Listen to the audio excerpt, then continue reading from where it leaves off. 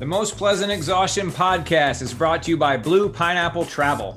Blue Pineapple Travel are experienced travel agents who help you design the perfect trip. They're all well-traveled and knowledgeable, and they will be your advocates from start to finish. The world is a lot different these days, and the agents at Blue Pineapple Travel are ready to help you safely navigate it. From helping you figure out their conscientious destinations to helping you figure out entry protocols for different countries, the agents at Blue Pineapple Travel are there for you. Looking to work abroad for an extended period of time? Looking to attend virtual school from a remote location? These are all things that Blue Pineapple Travel can help you do. Again, their website is bluepineappletravel.com. The Most Pleasant Exhaustion podcast is also brought to you by ITL Coaching and Performance. You can find them at itlcoaching.com. ITL Coaching and Performance exists to build a community of athletes set on reaching goals and serving the community. They have a passion for helping people achieve their goals and dreams. ITL coaches are real people with phones, emails, and the desire to spend time with you during your training. They are vested in their ITL athletes. ITL takes a communal approach to coaching, so there's always someone available to answer questions and to help adjust your training schedule. An ITL coach will be glad to meet with you and to chat about your goals and find the best plan to help you meet those goals. Again, their website is itlcoaching.com. And finally, the Most Pleasant Exhaustion podcast is also brought to you by SlayRx. You can find those good folks at www.slayrx.com. Are you needing a pleasant spark to take your endurance game to the next level? Are you needing an all-natural, high-quality, customized hydration powder with or without sugar to stave off cramping and dehydration? Are you in need of an effective all-in-one fuel to slay your endurance efforts? Look no more, SlayRx. SlayRx has a really good line of products to serve our Most Pleasant Exhaustion podcast listeners.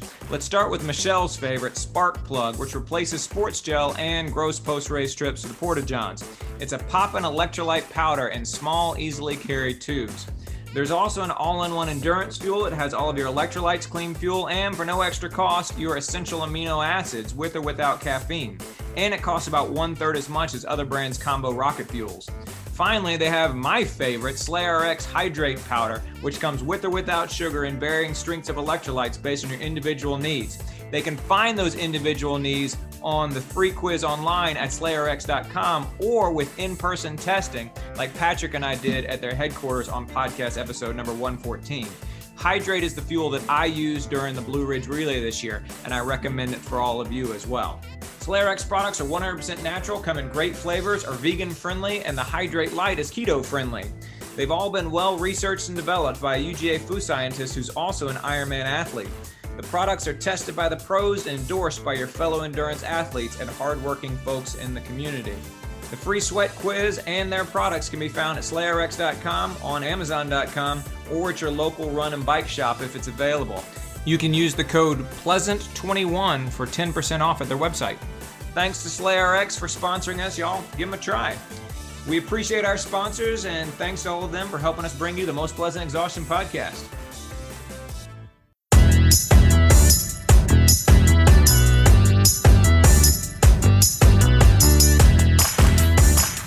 Hello, everybody. Welcome back to the Most Pleasant Exhaustion podcast, brought to you by ITL Coaching Performance, Blue Pineapple Travel, and SlayRx.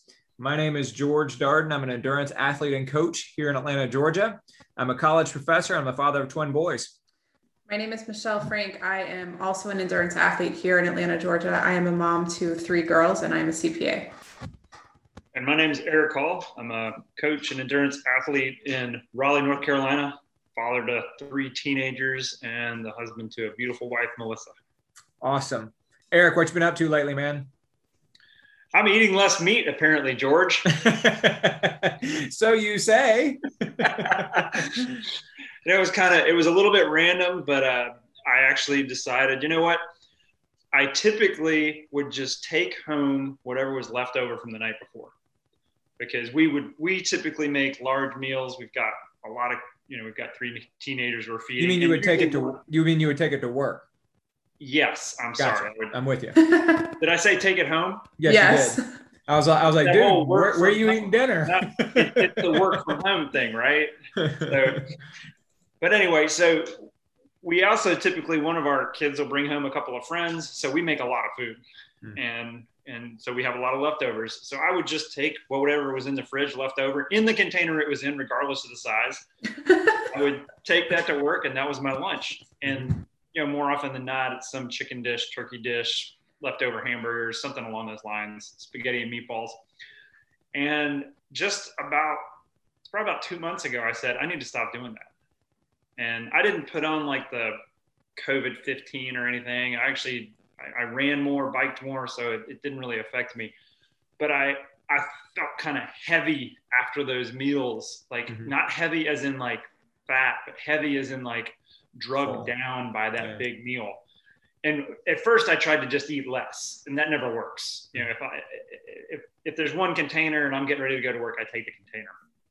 And then once I get to work, I don't use the work refrigerator. I'm going to eat everything in the container. That's kind of who I am. I'm in the clean the plate club, So I said, you know what? I'm not going to do that anymore. So I've actually probably 4 out of 5 days of the week, I've had for lunch, a mixture of quinoa, beans, and an avocado. Like no cheese, no meat, just quinoa, beans, and an avocado all mashed up together. And I really like all 3 of those things. And mixed together, they're like this superfood. I mean, literally, like most people would say, that's a superfood. And I could not believe just how less drugged down I was by my meal for the rest of the day. And then when I got home, we had sort of our big meal. Probably not the best thing to have a big meal, your last meal of the day. But I didn't feel like I had to be careful and like worry about, oh man, I had all this food for lunch. Now I'm going to have all this food for dinner and all that stuff. And so it kind of turned out to be a thing for me. Like I said, I've been doing it for about 2 months now, and I feel like it's having an effect. Like I'm not necessarily weighing myself every day and saying I weigh less, but I certainly feel better. And at work, I don't feel like I need that extra cup of coffee after lunch, and then after the cup of coffee after lunch, to stay awake. So I'm going to keep doing this. Seems to be working for me. Hasn't really affected my performance running. I don't feel like like any lack of nutrition. So hey, we'll see how it goes. Right on, I think you should add some salsa to your quinoa bean avocado bowl. It would be amazing. So, I like to mention people that we know. And one of those people that I work with is Lee Ragsdale. And I gave him some of the best salsa I've ever had in my life. And he was keeping it in the fridge at work. So I just used it. And I used to have an endless You were that guy at your workplace? You were the one who took other people's stuff out of the workplace refrigerator? Other people's stuff that I gave him. Do you need to look up the definition of the word give? That means it no longer belongs to you. It belongs to him now. But it's not there anymore. The bottom line is it's not there anymore, and I got to figure out how to fix that. I used to have an endless supply, but then when we moved to our new home, let's just say it got lost in the mix. What is this amazing salsa? Right. It's this amazing salsa, and I think it's the name of the place down in St. Peter's. It's not Mamma Mia's. It's something like that, though. And it's Caribbean hot sauce. And it is the hottest hot sauce I've ever had in my life. But it also has a sweet, like tangy thing to it. It's one of those where if you just keep eating it, you're okay. But when you stop, you start sweating and hurting. It actually, just real quick, funny story. I was eating that for lunch one day. I might have told you guys this. I was eating it for lunch because I had that and some like pimento cheese and crackers. And I'm just kind of like, that was my lunch because I was working from home and I'm eating that. And Grace comes in and says, hey, do you want to run with me after work? I'm like, yeah, I'll run with you after work. Well, this was kind of a late lunch for me. It was like 3:00. The day was over at like 4:30. We go for a run.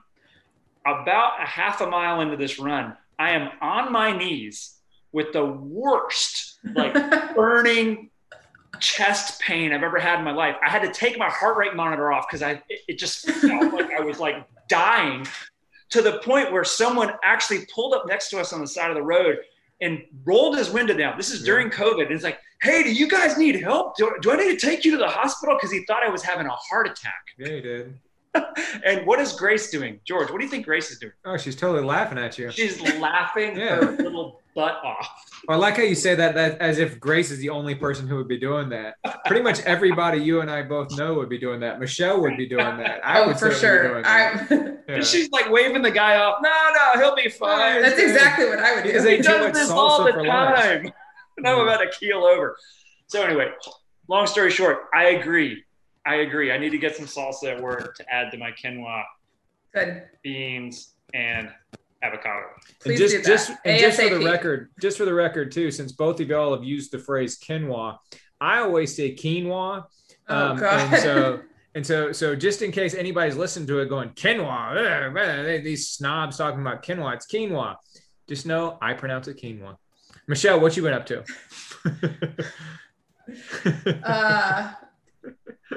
I don't have nearly as exciting anything like that to share, but well, I mean, yeah. A few things came out today that I think are worth mentioning.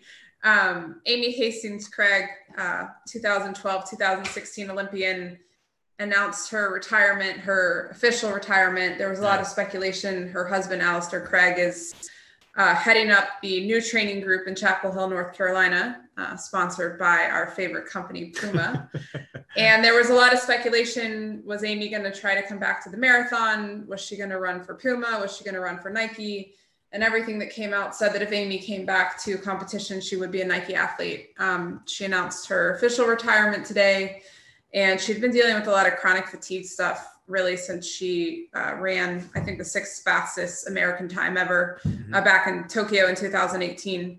And coming off of a bronze medal at the World Championships in 2017 and an Olympic debut in the marathon in 2016, she had run 10,000 meters in 2012. So that's a pretty big deal. She's going to move into an assistant coach position. So that brings another kind of female coach, although not a head coach, unfortunately. Hope I can say that, into the professional running scene. And that group is starting with 3 people, and they're intentionally building pretty slow. So it's kind of good. I think a lot of us who follow Molly Seidel's one of those 3 people, right? No. So wait, she's not? She's Who not is? part of that group. Oh, okay. So, but I thought Miley Seidel was going to North Carolina. She's not? No. Okay, my bad. She's staying in Boston with her coach. So who are the 3? So, I actually don't know the names off the top of my head. Sorry to disappoint everybody, but we can look it up and let you guys know. I think I know, but I don't want to make a mistake. So I'd rather just err on the side of caution. Gotcha. But I think for a lot of us who follow the sport, especially the marathon, we've all kind of been wondering and waiting, what is she going to do? For really, it's been 3 years since Tokyo 2018. So I guess for her, it's probably nice to close one chapter and open another. Just another small piece of news that dropped today worth mentioning is a few of the marathon Olympians I guess they're not Olympians until Tokyo happens, but 3 of the qualifiers, Alafine, Jake Riley, and Abdi, are going to come down and race the 10K at Peachtree this year. They'll be part of the elite field. I guess it'll be, part of their tune-up as we get pretty close to Tokyo. And that'll be pretty fun to see them back here, coming back for the first time, obviously, since the marathon trials where they earned their Olympic berths for Tokyo. So that's pretty exciting. I think so too. Races seem to be happening, and elite fields and stuff that just kind of feels normal. Whatever that means now. So let's do our bi-monthly check-in here. Do you think the Olympics are going to happen, Michelle? Ooh. I mean, the situation over in Tokyo looks, in all of Japan, looks horrific. Great. It's just like, it's beyond anemic in terms of the vaccine scarcity. 3.5% of the population has been vaccinated so far. That's it. And this 3.5%. And I think we found out today that 50% of American adults have been vaccinated, and in some places, a lot of places up to 70. So Japan is in the midst of the throes of this. They have just declared their 3rd state of emergency, which is effective until May 31st. Yeah. They said under the emergency parts of Japan, bars, restaurants, karaoke parlors, and other places serving alcohol are closed. Large commercial facilities can reopen under shorter hours, but in Tokyo and Osaka, even those large facilities are remaining closed because evidently the spread is still pretty high there. And then you might have seen there was actually a large medical group, the Tokyo Medical Practitioners Association, which is like a doctors union representing about 6,000 primary care doctors, sent a letter to the Prime Minister strongly requesting that the authorities convince the IOC that holding the Olympics is difficult and obtain its decision to cancel the games. Yeah, it is bewildering to me that with the state of COVID in Japan, that we are still all planning for the Olympic Games there. So, do I think it's going to happen? Seems like it's going to happen. Do I understand how? No, not really. Eric, what do you think? I think there's two questions. I think the first question is it going to happen? And then the second, and I actually think there's an answer to that question. And the second question is, are all the countries going to participate? Mm-hmm. You know, what's going to be the fallout? Because I think the IOC has said something to the effect of, unequivocally, we're going to have the Olympics regardless of the situation. Mm-hmm. So at some level, it sounds like there's going to be a Tokyo Olympics, unless there's like some mass exodus of countries that wake up and say, I don't think so. Mm-hmm. You know, how can you keep my athletes safe with the status of your country? Unless they can really turn it around. You know, 4 or 5% vaccination rate, that's not too promising. Yeah. And why? Is it just scarcity? No, I think it's from what I've read, and we have a couple of listeners in Japan that can probably help shed light on it a little bit better. From what I've read, it's less about scarcity and more about distribution. That there's just been, and it's the same in the EU. There's just been really difficult time distributing. The United States, for all the things that we've done wrong, we've actually done a pretty good job, at least more recently, in distributing the vaccine. So alas, not everybody in the United States is getting it, which is mind-blowing to me. But we've done a pretty good job of distributing it, and we're at a place now where anybody who's over the age of 12 who wants it in the United States can get it. But that's not true around the world. It's not true. You know, I don't know. You think of Germany and Japan as the most efficient countries in the world in their manufacturing process. They make the absolute best products, period. You know, electronic vehicles, you name it. Like, let's put the head of Toyota on this. Let's get the heads of Nissan, Toyota, and Honda and say, fix this problem. Like, how could this be a problem? They could also send them Chick-fil-A people. I mean, they've got it. that was the Southern version. The Southern American version of that joke is the Chick-fil-A one. Yeah. Okay. So that was the first question, Eric. You said there are two questions. The first question is, are they going to have it? And evidently you say that the answer to that first question is, yeah, they're going to have it in some form. At some level, in some form. So to you, the second question is our country is going to send their athletes, or are athletes actually going to be willing to go? Yeah. I think that's interesting. I think a lot of that will depend on the situation in the home country of the athletes. Because I think most Americans, because things are actually kind of turning a corner here, and we seem to be doing pretty well here, feel pretty optimistic about it overall. And so I would imagine most American Olympians would probably go. I think there'd probably be a lot of European Olympians who are living in places where it's still a difficult situation, who might not actually want to go. I read about an equestrian guy from Canada. When Canada has struggled with vaccine rollout. And he said that he has a history of some brain issues, and he's like, I'm not going to risk this. This is not a risk I'm willing to take. And so he dropped off of their Olympic team, which must be a pretty devastating decision for an Olympic level athlete to have to make. Right. But yeah, we'll see. I agree with you, Eric. I think it's going to go ahead in some form. I can't imagine they're going to cancel it, but we'll see. And that's coming from my American point of view, but we'll see. So I get that. And here's like this, we get into this weird argument even here, where say you own a retail store, right? And the CDC comes out and says, hey, we don't have to wear masks anymore. Mm-hmm. But you know that your retail customers are in both camps, right? Now, some people will say, well, the people that are vaccinated, they don't care, right? They'll take their masks off. The problem is the people that aren't vaccinated, it's probably because they didn't care before. In the first place. Right? Yeah. So it created this really weird situation. And Melissa and Grace work in retail. So, my wife and daughter, they work in retail. So that's a real thing. Yeah. And one of their businesses was like, we're going to keep masking up and we're going to ask people to wear masks. The other one said, hey, masks off, wear it if you want. Mm-hmm. Customers can wear it if they want. So, but it's really weird because if you are vaccinated, you shouldn't care.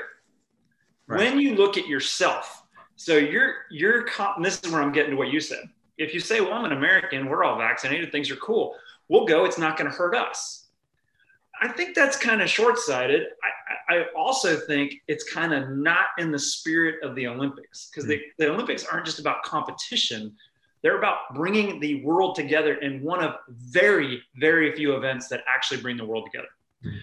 So in the act of participating and, we are vaccinated, you could be not helping the host country and you could be not helping the other countries participating. So if you think about this in that light, I don't know if it's the right thing to go, whether your country's in a good shape or not. Yeah. So just some, but I still think it's going to happen. I think the U.S. team is going to participate. We'll see. Yeah, I agree with you, and I think you make an interesting point about vaccination versus non-vaccination, and I think it is just so difficult for those of us inside the United States to truly appreciate what the state of the virus is outside of the United States. And so traveling outside the United States, particularly to the other side of the world, particularly to a place where you're bringing in people from all sorts of other parts of the world, it's a much different prospect. It's a much different prospect from going to a domestic race with few participants. It should not be, though. Mm-hmm. I agree with you on that. Is it over 500,000 people in the U.S. died? So yeah. Over 500,000 people. I mean, like, how does that not open your eyes? I agree. So speaking of things being a little bit different and thinking of speaking of things being more optimistic here in the United States, I actually went to a parade today. And it wasn't like a jammed parade. And perhaps the reason why the streets weren't teeming with people is because the subject of the parade was the Merida High School cross-country team. That's right. There was a parade for a cross-country team. Been waiting 30 years for a parade for a cross-country team, and there was one today. How was it? Parents showed up. And exactly, it was me and the parents of the cross-country team. But they took a nice little jaunt out from one church. They did a little lap around the Merida Square. They went the rest of the way over to Merida Middle School.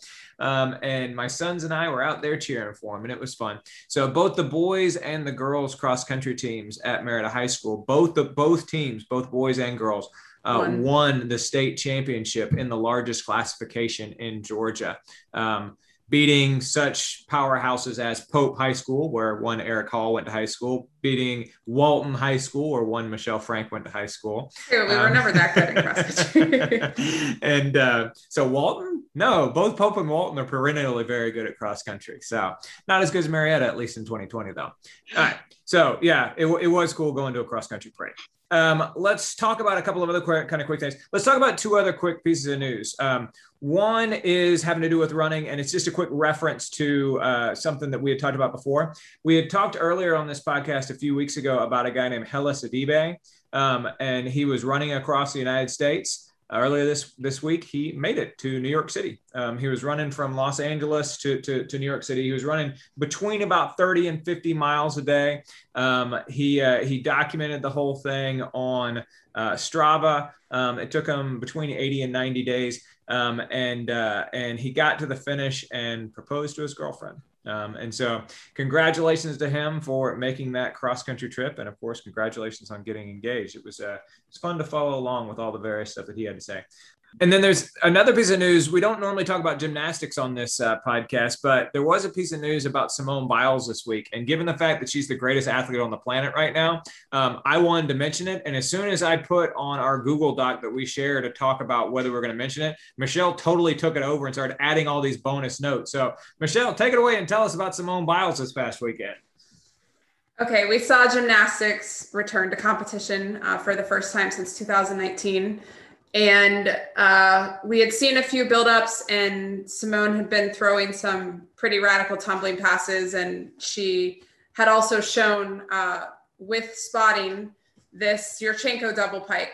The Yurchenko is very difficult. You have to get it a round off back handspring, and then you're basically vaulting off the vault just with your hands. Like you're already in the upside down motion. And then she took that and she did a double pike after she did the round off back handspring onto the vault. So it's a Yurchenko double pike. It has never been landed before by a female in competition. She does it better than any guy who's ever even tried it.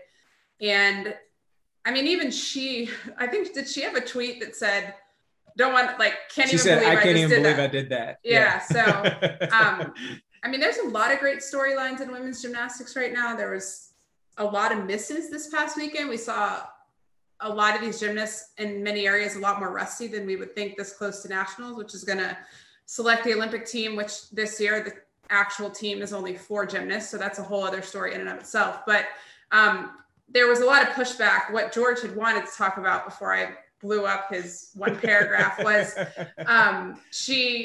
the vault has a 6.6 D score, which is a provisional scoring that comes down from the International Federation. And it got a lot of kickback because people thought that it was too low. So when you score a gymnastics routine or when you score a gymnastics meet, one of the factors that comes into play in determining what the score that an athlete is going to get for their performance is the difficulty rating of the moves that they're doing. And the difficulty rating that the Yurchenko double pike was given was low. A 6.6. Nice. So, yeah, I mean, I think if you look at the way the incremental scoring works, and again, this scoring system is relatively new. It's extremely controversial. It's almost essentially open-ended. Increments go up in 0.4. So the next hardest vault is a 6.4. So this should have had a D score of at least a 6.8. But they held it at a 6.6. It doesn't line up parallel with the men's version, so to speak. And I think there was just a lot of concern. So the way that I read it is that they purposely scored it low because they knew that if they gave it the score that it deserved and nobody else can do it and nobody else is going to dare do it, then she was going to win every single competition going away.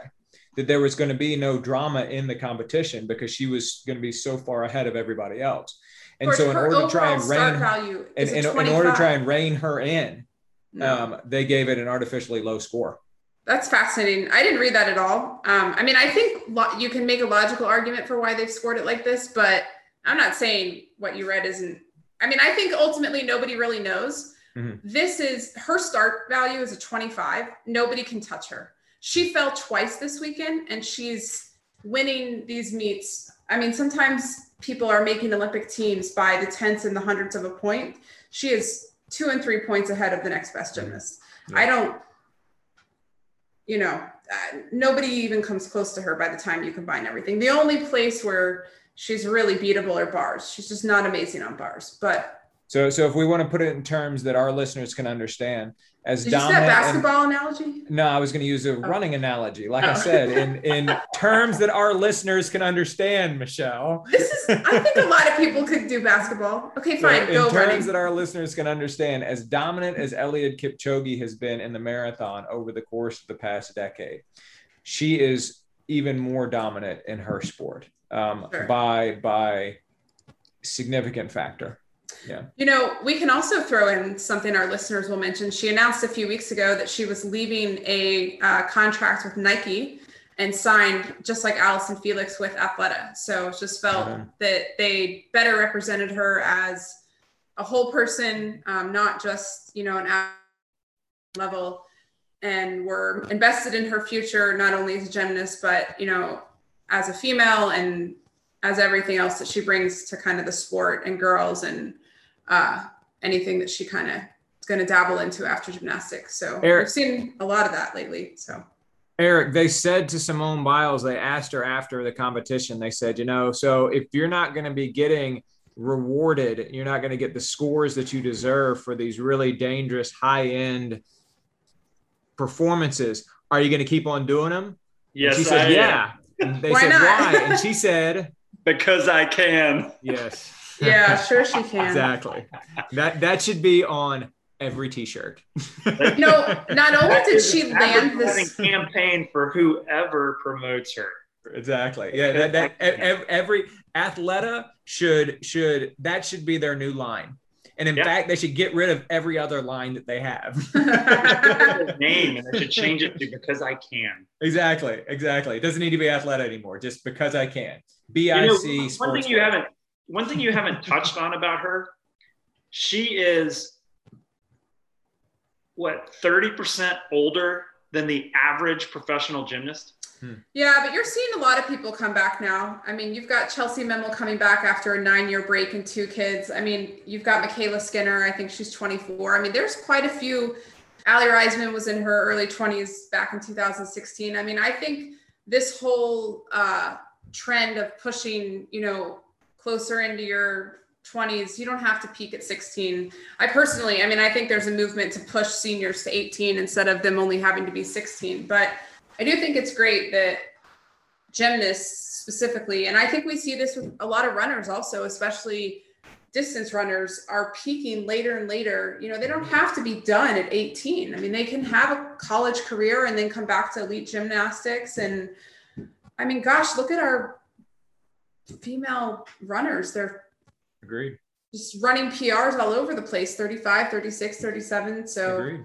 Male runners too. You mentioned Abdi Abdirahim just a little while ago. That guy is over 40. He's qualified for 5 Olympic teams. So you're right. And it could have been 6. Yes, indeed. So this is also important to mention since Michelle's only 8 days from 40. So shit, George, really? You're gonna edit that? Nope. Damn. Ow. All right. Last week we talked to Taggart Van Etten. Of course, we had a good interview with him. We really appreciate him coming on. Like we said to him, we've had all sorts of different people on this podcast before, but we never had a current world record holder. And we have now. We can add that to our resume, y'all. And he told us all about his training. He told us all about what's next. He posted on Instagram this week something that he wasn't willing to tell us, but I guess we talked him into sharing it with everybody. So he told us. So Michelle, you're the Instagram person on the podcast. What was it that he posted on Instagram? Yeah, so after we recorded last week, we spent a little bit of time just chilling afterwards and talking to him and asking him a bunch of other Michelle stuff. wanted to know what he eats. Okay, that's a logical question. Okay, anyway, he told us, he's like, if you guys, if you won't say anything, I'll tell you, what I'm planning to run. And he said that, he wasn't going to kind of put it out there. And he told us that he was hoping to basically get 10 hours, 59 minutes, just under the 11-hour mark. Right. And we thought that was awesome. We also thought it was going to be kept a secret. And then I went on Instagram one day this week and he kind of put it out there on his stories as a goal. So I feel like we were part of an exclusive insider club and now we're not anymore. We were for about 2 days. For 2 days. But we're still rooting for him. Us at all. He didn't trust us. Yeah, Eric's right. That's what it is. When he said it, George immediately says, "Oh, you could trust us." Yeah, you never trust that person. You never trust that person. Don't worry, we got a podcast. It might still be recording. You don't know. You can trust us though. I think you're probably right, Eric. He probably was like, "Oh yeah, there's no way they're keeping that secret." They can't keep when they debrief the interview next week, they're definitely going to tell everybody what my goal is. So yeah. But it'll be. I mean, he's put out some 50-mile runs on the weekends. I mean, he is fit. I'm super excited to see this race go down next month. So. He was trying to decide between shoes today on Instagram. I voted.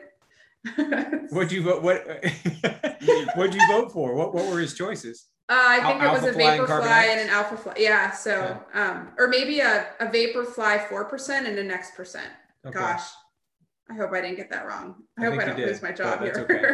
But I voted for the orange one.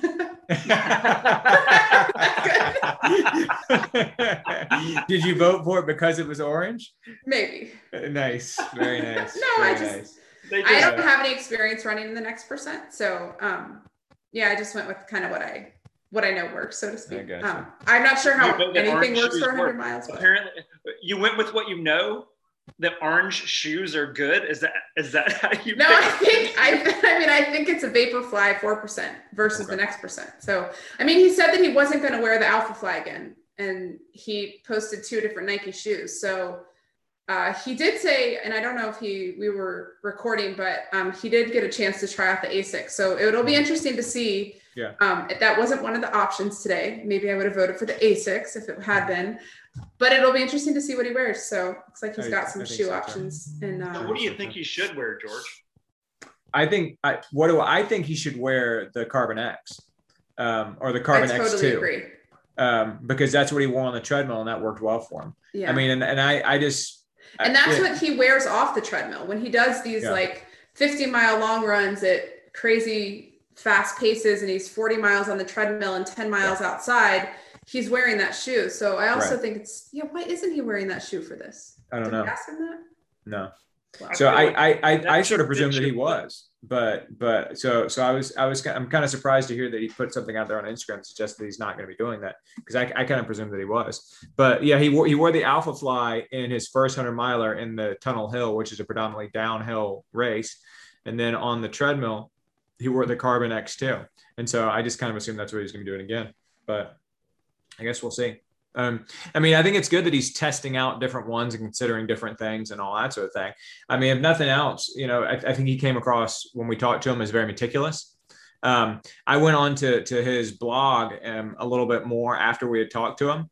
And he had all of his totals from 2019. I was looking at one of his last posts from 2019.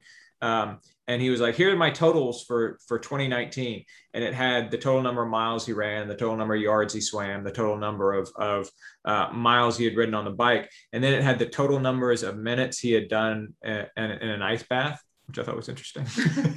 How many minutes in an ice bath? So it wasn't a lot, actually. It was literally like 37 minutes. Wow. But the point being, of course, is that he was logging it down to that very degree, and then, of course, sharing it on his blog afterwards. And so yeah, he comes across as very meticulous. I also thought he came across as somebody who was a little bit stubborn in terms of liking to do things his own way. What gave you that idea? and I think that that's part of his secret to success, frankly. I think that's part of the reason why he's good. I think you have to have a pretty high degree of stubbornness in order to be, a successful ultramarathoner. But when we ask him what his favorite workout is, he doesn't really have a favorite workout, because he just has a workout. yeah, he has a workout. And so I do think that he'd benefit from having a coach. So many athletes, and we've talked about this on the podcast before, left to your own devices, you do the stuff that you like to do. And those tend to be the things that you're better at doing and you feel more fulfilled doing. You oftentimes need a coach to force you to do the things that you need to do that you don't necessarily want to do. And I think that he would benefit and ultimately be an even better runner than he is if he had a coach forcing him to do the stuff that he doesn't really evidently like to do. Like 400-meter repeats. So maybe, yeah. So and don't get me wrong, I'm not trying to say I would be that coach. I'm not trying to suggest that by any stretch. I'm not trying to like you guys are not a good fit for each other. So I'm not trying to low key suggest that he needs to hire me or something like that. But I do think that he would probably benefit from having another voice in his training. What did y'all think? Am I throwing him under the bus here? Should I edit this out? Because I think it's good. I think on that topic, I think there's times where people vacillate in and out of having a coach, but I think he's been so successful at what he's doing. And, I really do think he has a good chance next month to come under 11 hours. I would honestly, I hope he doesn't take this as pressure. I don't even know if he'll listen to this, but I would be surprised if he didn't come in under that 10:59 mark. But I do think that for somebody like him, it's going to take not being successful, and maybe more than one time, kind of a rubber meets the road situation to possibly, kind of look at things and be willing to let somebody else in and take their advice and alter his training a bit. But and he might find, he spoke a lot about, wanting to achieve the Olympic marathon trials standard for 2024. And that's so much more technical in a way than just trying to run 100 miles fast. So it could be that when he gets into that training, that would be a great time for somebody like him to pick up a coach, so to speak. It would be like super understandable that he could do all this other stuff by himself, but for this, you know, he would lock into that coach that's kind of going to bring his running to that elite marathon level. But I agree. I don't know. I think he'll be fun to follow. We'll see what he does. I agree. Eric, what do you think? There is so much to unpack from the things that he said that I think we need a whole podcast for that. But I flew into a couple of things he said. We asked him about the coach, and he said, "I've never had a coach." He said, "I don't think I could find a coach that would tell me to run, or that would allow me or let me run 250 miles a week." He said that would be okay with me running 250 miles. That would be okay with me running 250 miles a week. So like there is like this ingrained, like, not necessarily I don't need a coach, but kind of what Michelle's saying, like what's working works. Mm-hmm. And that tied into when we talked about nutrition. He said, I didn't just come up with this. Like, I've been doing this. My long form, my long triathlon taught me how to do this, and I carried this forward, and that's why I do this, and it works. And then you mentioned just the meticulousness of how he goes about all of this. And like, he's obviously this is not a bad thing. I think he's kind of OCD about this stuff. Mm-hmm. He's hyper focused on this. And because of that, it leads up to what I think you said, something like it's 85%, is his mental capacity for this sport is so far beyond most people.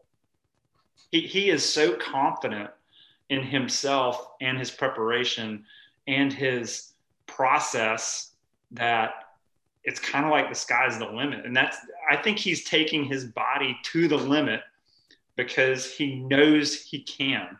Mm-hmm. Michelle, you mentioned something about, I think, injury during the podcast.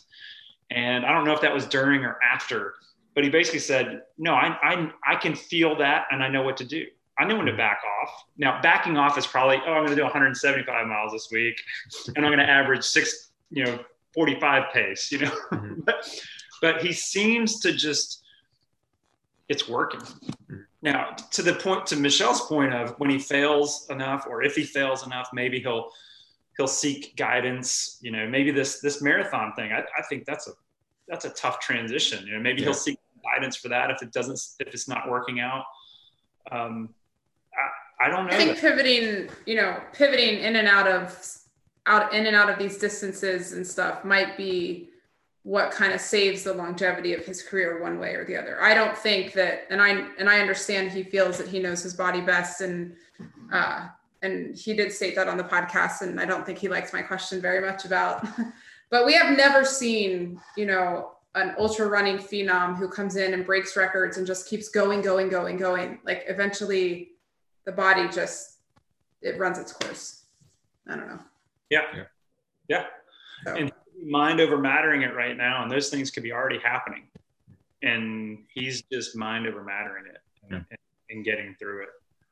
I think his mind is there. I don't know if it's mind over matter. He is definitely fit, mm-hmm. But I do think, I don't know. I mean, I don't want him to blow up, but I think that if we do see a big blow up, no one's going to be that surprised at some point, but. Mm-hmm.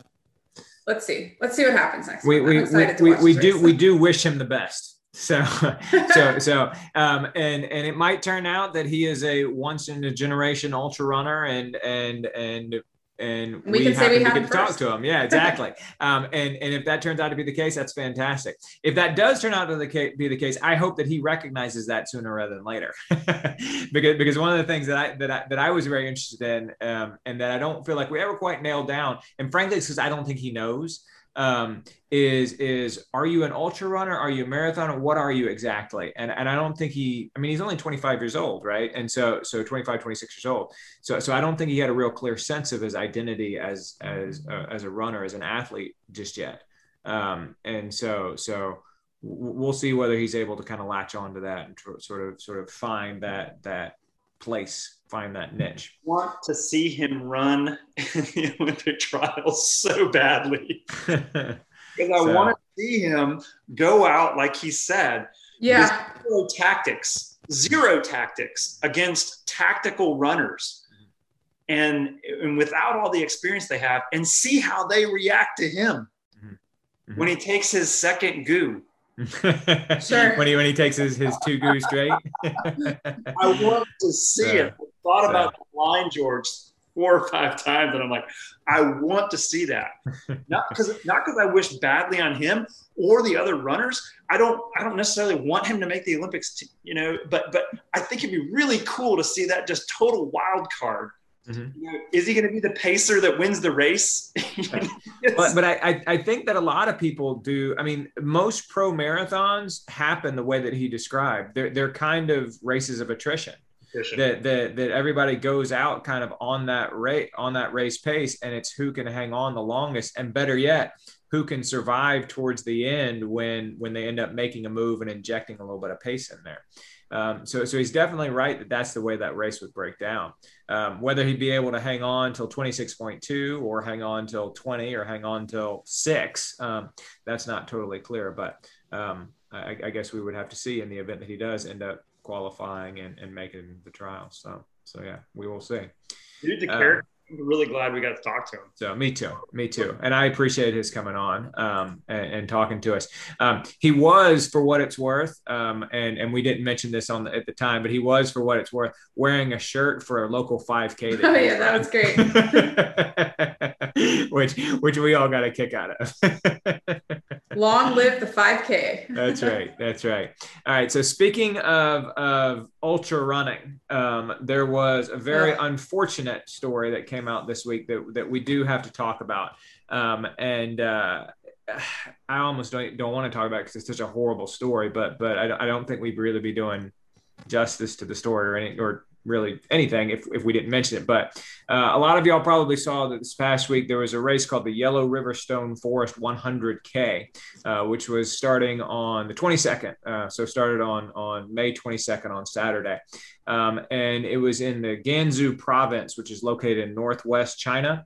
And there was about 170 runners started the race, started about 9 o'clock in the morning. It was supposed to essentially go overnight. And at about between a third and a halfway into the race, very heavy weather settled on to the runners in the race. And basically all the athletes in the race got stranded in the mountains such that ultimately 21 of them died.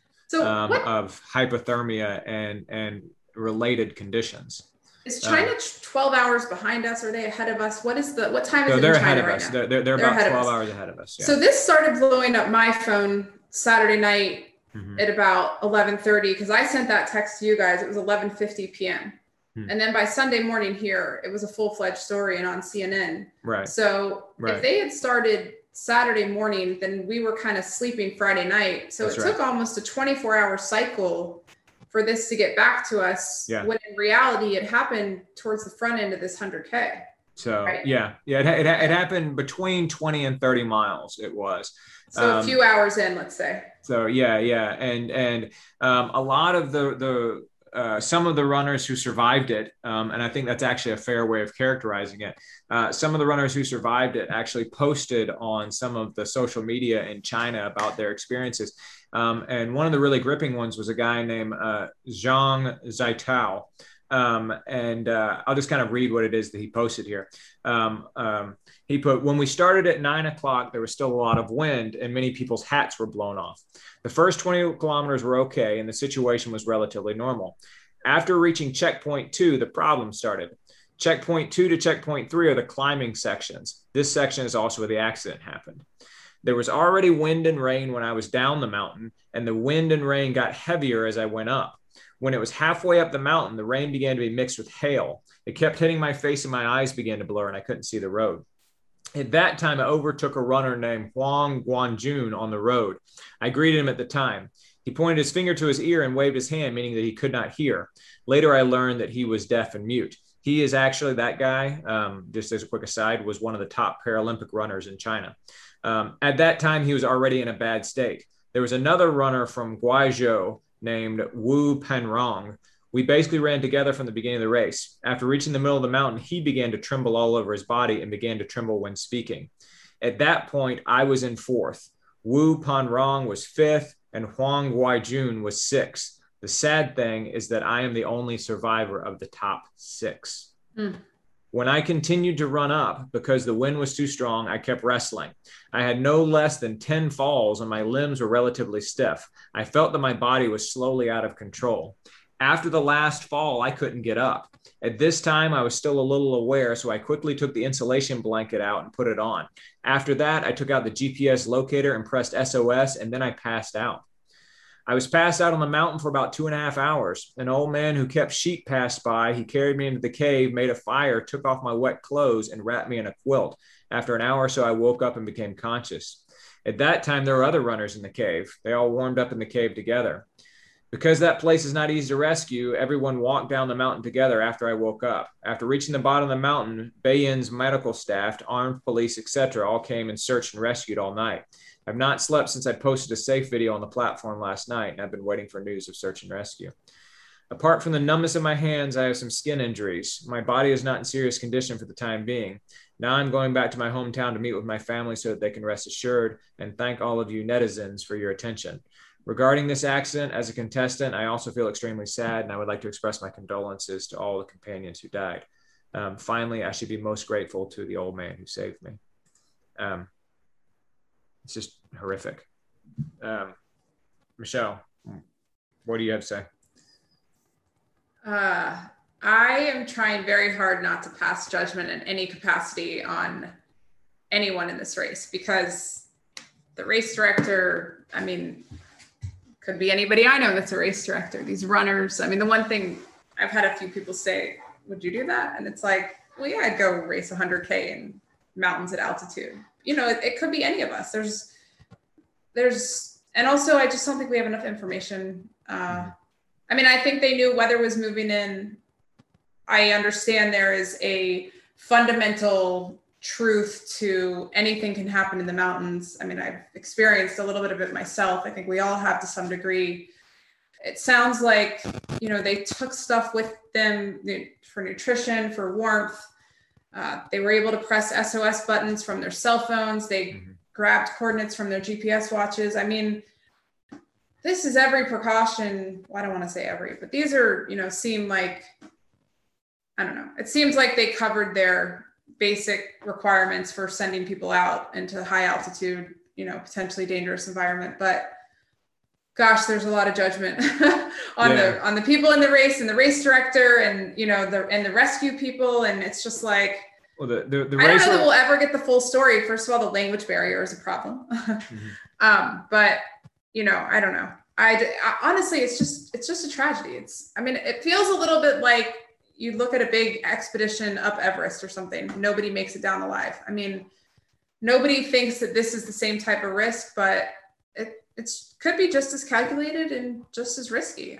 I mean, yeah, I don't know. The race organization. So there is a probe that has been launched by the local government in order to look into exactly what happened and that sort of thing. The race organization did require runners to carry a race bib, a timing chip, a GPS tracker, a headlamp, a water container with 1 liter capacity, a whistle, an emergency blanket, a space blanket, and they required them to carry a cell phone. Now, there are some reports that the race management didn't do a very good job of making sure that all the runners at the starting line had all the required stuff. They recommended but did not require the runners to carry electrolyte drinks, sun hat and sunglasses, Vaseline, a buff, trekking poles, a jacket, and a first aid kit. And so it's not as if they were just like, oh yeah, y'all go and I don't know, we'll figure it out along the way. I mean, they did have some rules in place here. And yeah, Eric, what do you think? I think back to like, how do you prevent these sorts of things?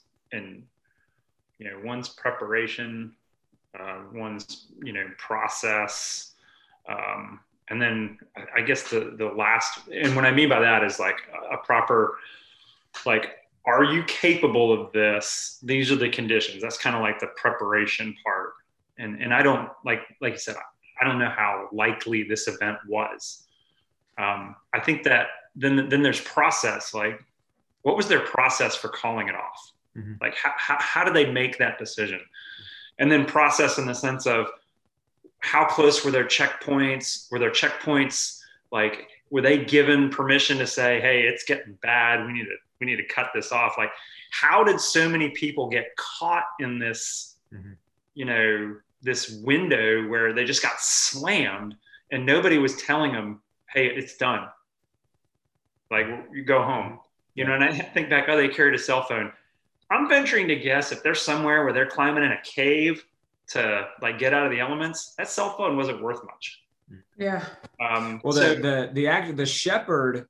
So this is kind of part of the story. The shepherd that found that guy Zong that we just read, the shepherd's name was Zhu Keming. The shepherd had already taken refuge in that cave himself.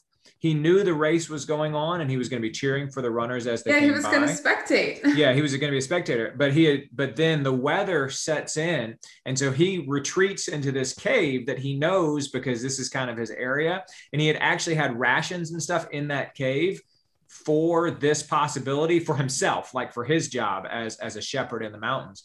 And when he goes into the cave, he finds that 5 runners have already taken refuge there.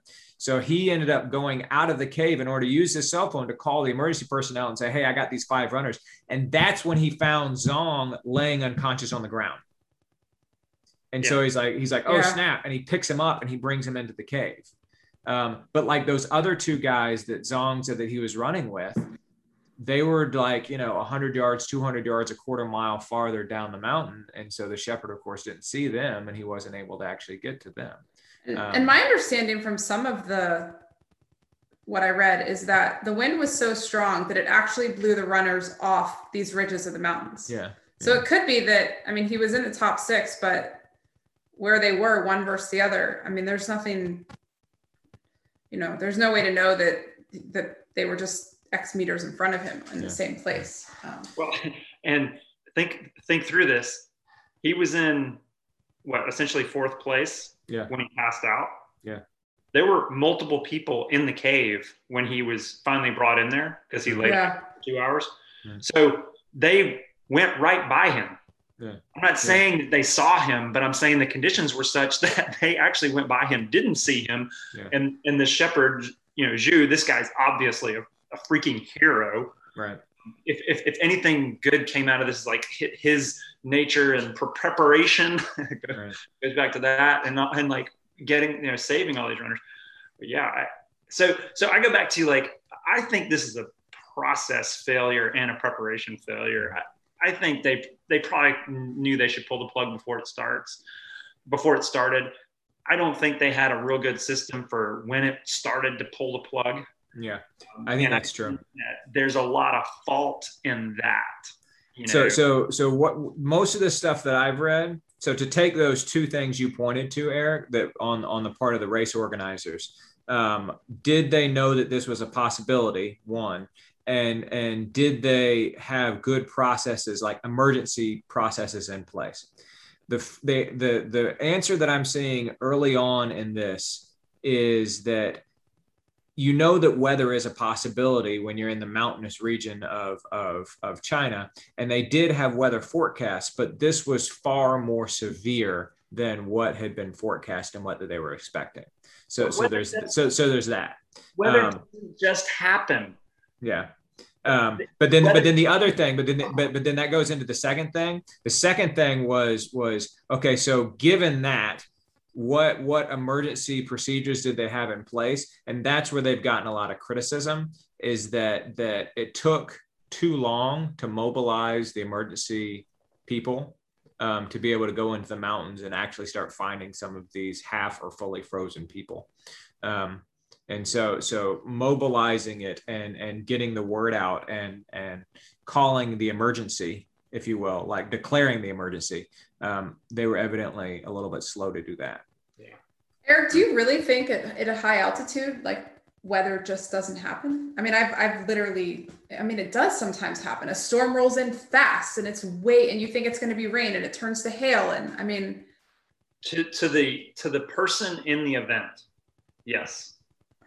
To the person like in the event, to the people planning the event, you can see the weather coming. The weather patterns aren't that random. This is my personal opinion. I'm curious. I'm sort of fascinated by the emphasis that you put when you say that, because I feel the opposite. I feel it's a risk, like weather happens in the mountains. Yeah, Michelle and I disagree a little bit on this. Well, it is a risk, and it's a risk you take, but the race organizers are supposed to at least explain the range of the risk and make the call when the risk is too much. Yeah, I agree. And even if, so let's say they had a great procedure for doing this, and let's say it comes out that they did call the race. Well, then they didn't have the systems in place to actually like call the race. Right. Yeah. I mean, sure. Like, are the checkpoints 15 miles apart, and that's the one section where people are going to get blown off the mountain? We didn't think about that really well, right? Were we tracking their position as they went through it, or were we requiring them to hit the SOS button to find out where they were when it was an emergency? Sure. Yeah. So I'm, and I am totally armchair quarterbacking this. I'm just saying two things that came to mind were, preparation and then the process for this eventuality. Yeah. It'll be interesting to see. I know the race director has taken responsibility, right, George? That's the local government, because it's China, and so there's a lot of overlap between governments and organizations, right? Right. And so the local government had to have a central role in the licensing and in the execution of the race. Right. And so there are some local government officials that have taken blame for it and have apologized, which is not a small thing to do in China because you can get the death penalty, literally. Sure. That's not. They can literally be executed for that. Yeah. And so for them to take blame for that is actually a pretty big deal. But yeah, we'll see what ends up happening with the probe. We'll see, whether in fact we end up hearing what the results of the probe are. But yeah, my inclination is similar to yours, Eric. And I know it's a little bit different from Michelle's. I'm just trying not to veer on the side of where you guys are veering, because but my inclination, and I don't want anybody getting executed, don't get me wrong. I don't want anybody getting the death penalty, but my inclination is that this is the responsibility of, or this is more due to a failing on the part of the race organization as opposed to the runners themselves. Yeah. I guess we'll see. How long do you think it'll take? Do you think we'll know? You think it'll come out? Well, and yeah, those are two different questions. Yeah, that's true. How long will it take, and will we find out when in fact it happens? We'll see. I think the key of this is, these things are going to happen. What do we do myopically about this one event, but how do we prevent this the next time? Yeah. And we being like the runner and we being the race director. Yeah. And to go back to was this possible weather? The sheep herder had a cave with provisions, the ability to make fire, and he planned for this. So this wasn't a total surprise. Right. For sure. I do think every race director out there is taking something from what happened in China and looking at their specific race. And I do think most ultra runners are kind of realizing, wow, that could have been me. Yeah. So this is by far the biggest tragedy ever hit the ultra running community. And so it's obviously something that it should have pretty wide reaching ramifications. Yeah. All right. Well, that's a sad note on which to end this week. But we've been talking for an hour about a wide variety of things. So we probably got to roll. Eric, last word. Prayers go out to all the families affected by that run. And like I said, I hope we really take hold of that and learn from it to go forward. Those are my thoughts. Michelle, right. Last word. I've been pretty excited the last 2 days about leaving and not being in cell phone service this weekend. And I'm kind of thinking, I did download a GPX file, but kind of thinking I should check out how to use that SOS feature on my phone before I maybe head out into the forest tomorrow afternoon. But so I am reminded, been talking about this and talking about Japan and talking about COVID. We live in a big world. We live on a giant planet, and not everybody is having the same experiences that we are. All right, everybody. Thanks for listening. Thanks for joining us. Eric, see you next time. Always fun. Thanks, George. Thanks, Michelle. Michelle, see you next time. Thought you were going to forget me there. Never. Okay. Thanks again for listening to the Most Pleasant Exhaustion podcast. You can find us on Facebook at facebook.com/Pleasant Podcast, on Twitter @Pleasant Podcast, or on Instagram, Most Pleasant Exhaustion. We're available on Stitcher, SoundCloud, Apple Podcast, or Spotify, so share us with your friends.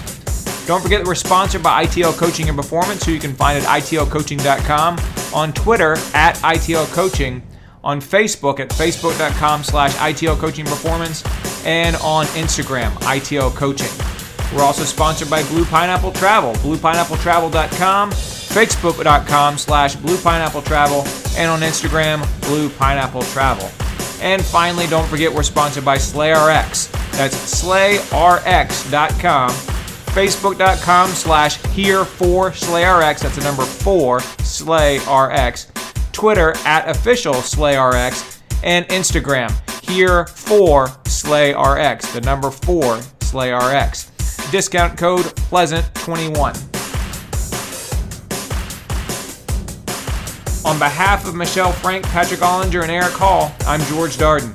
Thanks for listening to the Most Pleasant Exhaustion podcast. See you next time.